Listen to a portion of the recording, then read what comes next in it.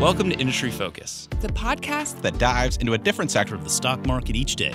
I'm your host, Emily Flippen. I'm Jason Moser. I'm Nick Seipel. I'm Dylan Lewis. And today we're talking financials. Today we're talking consumer goods. Wild Card Wednesday. And we're talking energy. And today we're talking tech. Let's dive in.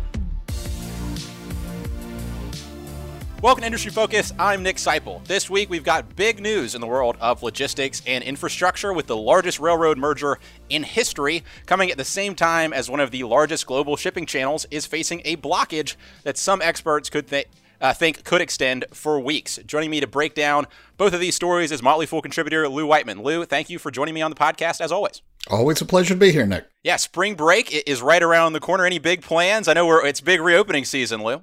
We are doing the COVID thing. We have got a house in the mountains that we're just going to go hide there instead of hiding our house at home. But looking forward to it. Awesome. Same thing. We're going to Ocracoke Island. Go into the island you can only reach by ferry. So trying to get off the grid a little bit. I hope folks, to the extent they can do it safely, or getting out of the house. I know I'm ready to get out of my apartment to the extent I can. We've got a couple big stories today, like I teased off in the intro. I want to start with this merger announced on Sunday between Kansas City Southern Railroad and the Canadian Pacific Railway. As I said in the intro, this is the largest combination of two railroads ever. But I think another aspect that folks may not realize is railroad mergers have been banned for a while, or were banned leading up to the past several years. Yeah, no, historically, railroads have been really bad at merging, so bad that their regulator, the Surface Transportation Board, stepped in the late 90s. If you go back in time then, in the late 90s, there were two deals going on, one on each coast, and neither of them went well. Union Pacific was trying to integrate Southern Pacific, and then Conrail, which was created by the government out of all the railroad bankruptcies in the 70s, was being split by Norfolk Southern and CSX. And the net was none of them did a good job. Stuff was sitting, produce was rotting. You had huge shipping customers like UPS demanding the government take action. The end result was a moratorium on deals that has lasted until about a week and a half ago, and will probably last another year because this is going to take a while to work through. Right, which brings us into the terms of these merger. What's going into this deal, and it's kind of an interesting structure, but to account for some of these regulatory potential headwinds. Yeah. So it's a $29 billion deal by enterprise value. That's the largest railroad deal, as you say. It's slightly smaller than what Berkshire Hathaway paid for Burlington Northern, but that wasn't a consolidation. Right now in North America, there are 7 what we call Class 1 railroads. These are the 2 smallest of the 7. Even combined, they are going to be smaller than number 5, Norfolk Southern. But this is going to be a massive railroad. We're talking 20,000 miles of combined rail, employing about that many people, 20,000 people. Total revenue of $8.7 billion if you combine it in 2020.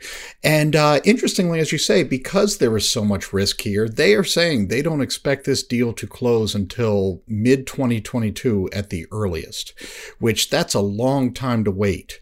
For that reason, they've structured it as a trust. There's actually, if all goes to plan, assuming Kansas City Southern shareholders approve the deal, which I think they will, they could get paid as early as this summer. And then the asset would sit kind of in a trust for a year or so while the regulators work things out. But that's good news for Kansas City Southern shareholders, because otherwise you're sitting on your hand hoping for the best for about a year and a half. As it stands, and I think it will be signed off by the regulator, you should have your, I believe it's 0.489 shares of Canadian Pacific and $90 in cash as soon as late summer. Absolutely. And then the actual asset of Kansas City Southern will sit in this trust until it's approved by regulators. And so what are the arguments that these companies are going to make to regulators for why this is good for the industry and why they should allow this to take place? Well, the big one is, like I said, the revenues. These are 2 small companies. There's also, relative to their competitors, there's also no overlap. They 2 actually partner right now. They share a facility in Kansas City. But if you think of the maps, you basically have 2 puzzle pieces that you put together, you get North America. Kansas City Southern right now gets about half of its revenue from Mexico, half from the United States, but they don't have any tracks north of Chicago and only just up the spine.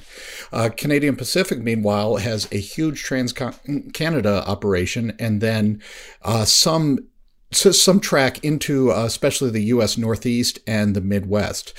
You put them together, and you have a more complete puzzle that you can kind of work on.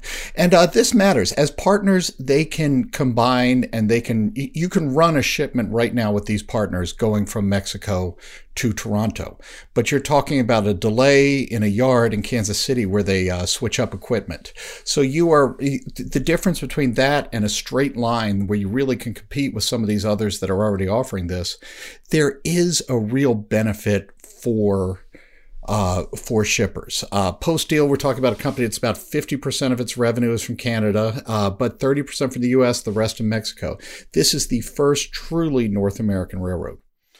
Yeah, so when you read the press releases from this company, one of the big catalysts they talk about is this USMCA, this new NAFTA, the idea that they can link Mexico, Canada, and the United States through that channel in Kansas City, where they interchange. One of the areas that I think about as kind of an obvious beneficiary of this deal is right at the start of the Biden administration. We had the Dakota Access Pipeline shut down. That was going to take oil from Canada down to the Gulf Coast of the United States, south into the United States. That's since been that project has since been canceled, but there is still demand to bring that product to market. And if you look at the routes that this railroad will service, can plug right into that network and connect the Gulf Coast with Canada. So is that you see as kind of a justification for this deal, like those sorts of routes connecting those markets?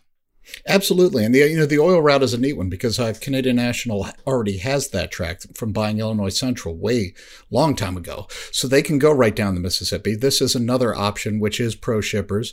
Also, let's be honest. We are not building any more railroad tracks. We have to make better use of the railroad tracks we have. This merger on paper should alleviate some of the pain and some of the biggest chokeholds in the North American system. Chicago, for example. Right now, Chicago is where trains go to die or to go to sleep for a long time. This will offer a direct line from the Gulf of Mexico into Canada for ag and oil that goes through Iowa and Minneapolis, which is a big deal. It also, because of the extensive port operations Kansas City Southern has down in Mexico, that is a deep water port.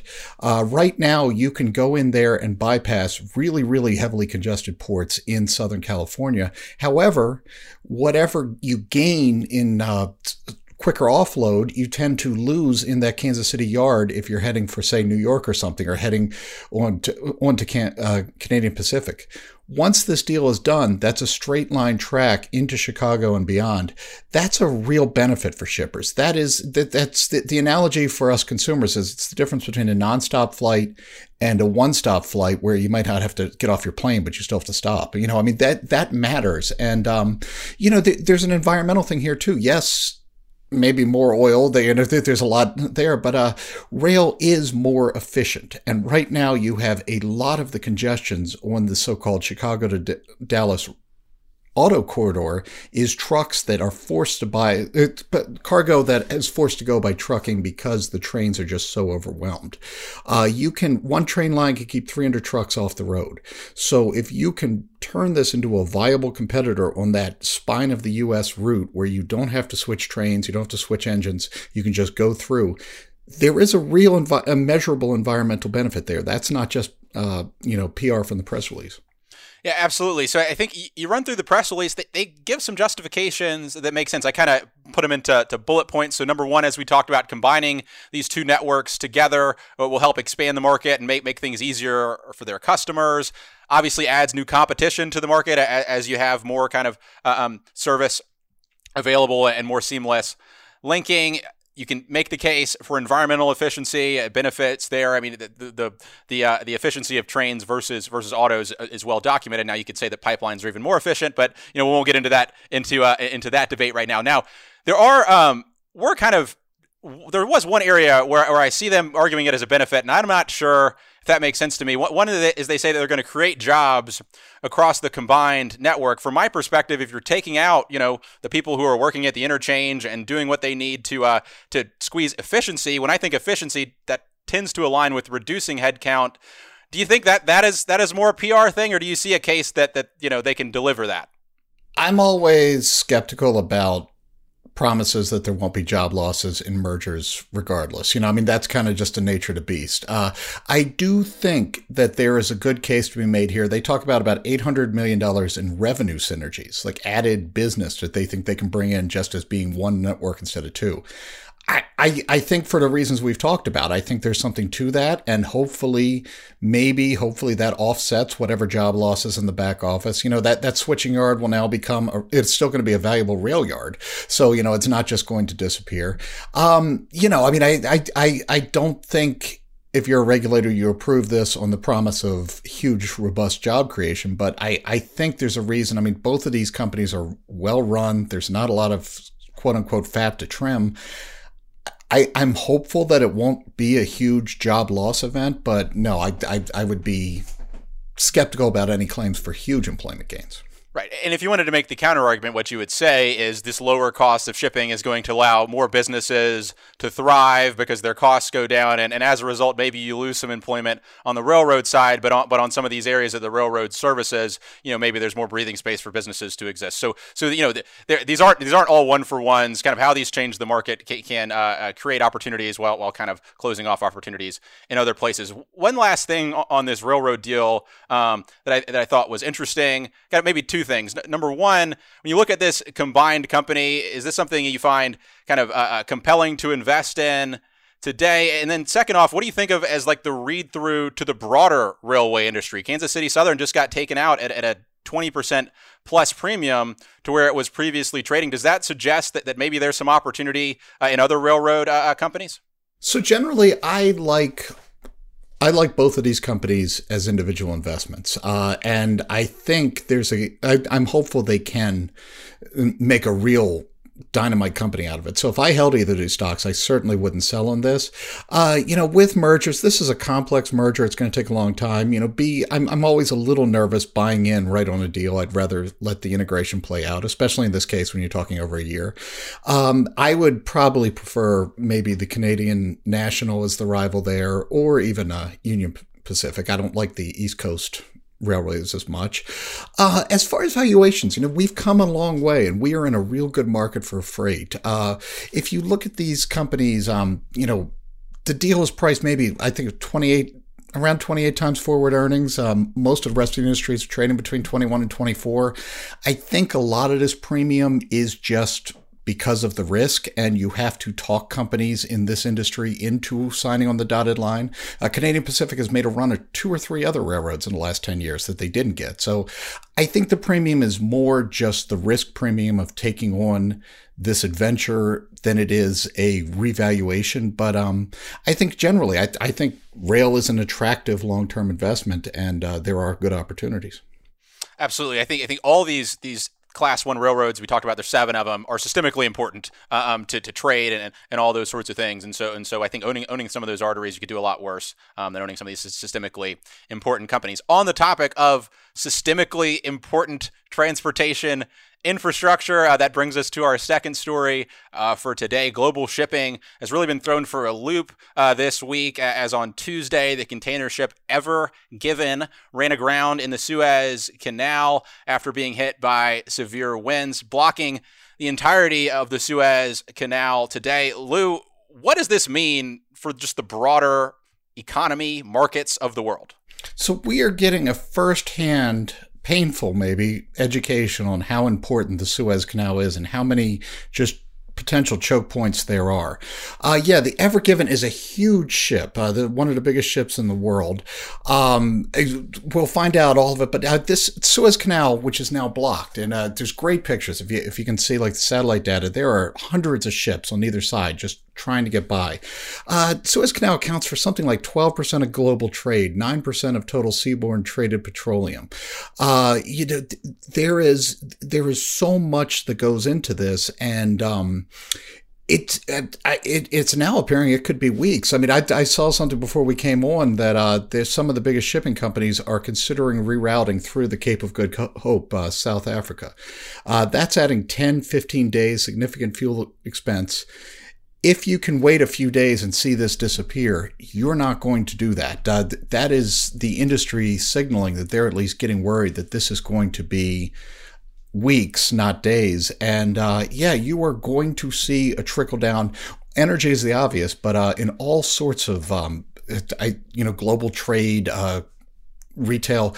This is a big deal, especially for trade between Europe and Asia, because that's the main pathway between the two. Right. So our folks that are watching live with us on Full Live, I'm showing up flashing up a picture from vesselfinder.com. For the podcast listeners, I'll drop a link in the podcast description. But if you go to that website, you can really see how their traffic is just absolutely backed up in the Suez Canal as a result of this blockage. Just to throw some numbers out, and you can also look at, coincidentally, if you're just curious, at some other areas around the world. So, in addition to the Suez Canal, other really important, systemically important places like the Strait of Hormuz coming out of the Middle East and those areas, as well as I talked back in September, had Daniel Yergin talking about the Strait of Malacca, which goes right past Singapore, is a very systemically important trading channel. And then obviously many folks are familiar with the Panama Canal. All of these areas massively important for global trade. Just to go into some numbers on the Suez Canal, 12% of global trade travels through the Suez Canal. About 9% of total seaborne traded petroleum, including crude oil and refined products, which makes sense, right? This is the sea route that can take oil from the Middle East to Europe, one of the biggest demand centers in the world. As far as the impact right now on trade, according to estimates from Lloyd's List, which has been quoted by Bloomberg, looking at $9.6 billion per day of trade going through the Suez Canal. 185 ships currently waiting to transit the waterway. And as you mentioned, Lou, they've been working to try to excavate, refloat the ship. I've learned this new term. I didn't realize this is the term you use. When the ship runs aground, you then need to refloat it. But anyway, they've been trying to refloat the ship for the past couple of days. And when you look at quotes from some of the people working on the project, it sounds like it could extend for weeks, which, there's only so many ships there out on the ocean, and having to reroute around Africa, you can see how global supply chains already stretched by COVID are going to be stretched even more. Yeah, and COVID, that's a great point. We should kind of back up and talk about kind of what was going on leading into this. With the pandemic, a lot of trade froze or slowed down. A lot of these ships were returned to home port, sent places.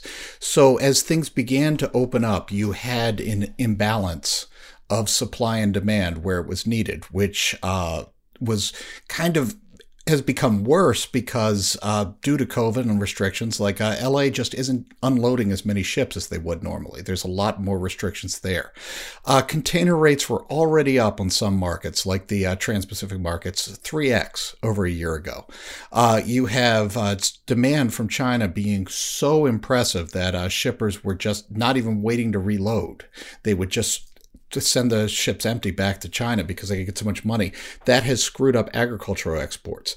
There is a real just supply-demand imbalance right now going on even without this. This is going to just make things even more crazy. That's going to ripple down to a lot of industries that rely on this, so we're going to see their costs go crazy with shipping over the next year or so, or in the next few months. And look, these are big ships that are hard to move. These are hard problems to solve quickly. Once the system is sort of being jerked or thrown off kilter, any one of these things could have a ripple effect for a couple of months. You throw all of these together, and this could honestly weigh on supply chains for a lot longer than we realize, through the year, maybe even a little longer. Right. This is one of the half dozen most important choke points in the world, and to have that blocked off, really, really significant. One of the other things we talked about, Lou, is if you look at trends over the past several years or the past several decades, these container ships have become larger and larger over time. Global trade continues to grow, and we need to get these goods around the world. These ships are made specifically to fit in these canals. So there's the Panamax that goes through the Panama Canal. There's the Suezmax that goes through the Suez. We talked about railroads earlier. I think you can think about these canals as kind of like the railroad gauge for ships, right? This is the size you have to be able to make it to fit through these channels. But there has been some talk about, as these ships get bigger, should we be expecting more of this in the future? Like, what are the potential implications for this going forward? Yeah, so I think this is fascinating, and it's obviously this is speculative because who knows. But as you say, so the Ever Given can hold about 20,000 containers. Just for some comparison, the largest ships back in 2007, just 13 years ago, held about 8,000 containers, so it's twice as big. There are, according to Drewry, there are 47 more of these Ever Given size or larger 25,000 container ships on order right now. This was supposed to be the future of shipping because obviously the more you can shovel in there, the more efficient you can be. These ships, though, already they can't go through the Panama Canal. Most of them can't unload in the U.S. ports. It's going to take billions of investment to do that. These ships are primarily going between Asia and Europe, specifically Asia and Rotterdam, because there's not many places you can unload it even there. I think that there is going to be some talk out of the Suez people now. This is basically stretching them out. They're the only one in the world can handle it, and obviously we're seeing they can't handle it well. It didn't take much. It took a gust of wind and a sandstorm for this to happen. There is, I think, a possibility that they say, we don't want these ships either, and then that would really change the economics of where shipping was supposed to be going as far as bigger boats, more cargo, to smaller boats, and it's hard to say exactly what happens here. I may be overreacting, and Suez may gladly take the fees or figure out a way to do these better and just widen. But you do wonder if kind of this trend towards the ever bigger ship, we are learning the hard way, the downsides of that. And I am curious if the industry doesn't reassess. And if they do, that is going to change their cost structure, which is going to change the cost structure for everyone who relies on them. So there's a real global economic impact if this changes things. Yeah, I think it just goes to show we're in this increasingly techified world, but still some very low tech things are underlying this entire global economy that we're benefiting from today, right? If there was Infrastructure Week constantly for the past few years, I think we're going to keep on with Infrastructure Week. It's very, very important, and we are reaching the point that we are stretching the limits of a lot of our infrastructure, whether that's the Suez Canal this week, or a few months ago we were talking about the energy grid in Texas. There is certainly a lot of investment that is needed to be made in our infrastructure, and we're seeing some of it be stretched about as far as it wants to go. Yeah, and I think that's the big picture takeaway that binds these two stories together, is that infrastructure is a scarce resource, and it deserves to be valued that way when we are considering these companies, these investments. I mean, there is something of value in the railroads that they just are railroads and they have that railroad track. There is value in these shipping lanes, and it doesn't make these 30 times sales tech investments necessarily, but I think it is underappreciated as people analyze these companies. The rail lines, the infrastructure is sort of taken for granted. We are getting some tough education on we shouldn't take these things for granted, that it is a scarce resource with value.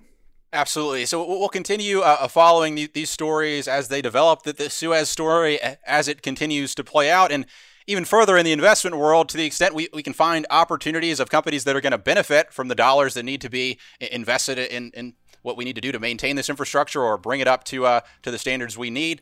That'll be something we'll be talking about on this show as well. Lou, thank you as always for joining me on the podcast, and can't wait to have you on next time.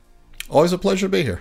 As always, people on the program may own companies discussed on the show, and the Motley Fool may have formal recommendations for or against the stocks discussed, so don't buy or sell anything based solely on what you hear. Thanks to Tim Sparks for mixing the show. For Lou Whiteman, I'm Nick Seipel. Thanks for listening, and Fool on.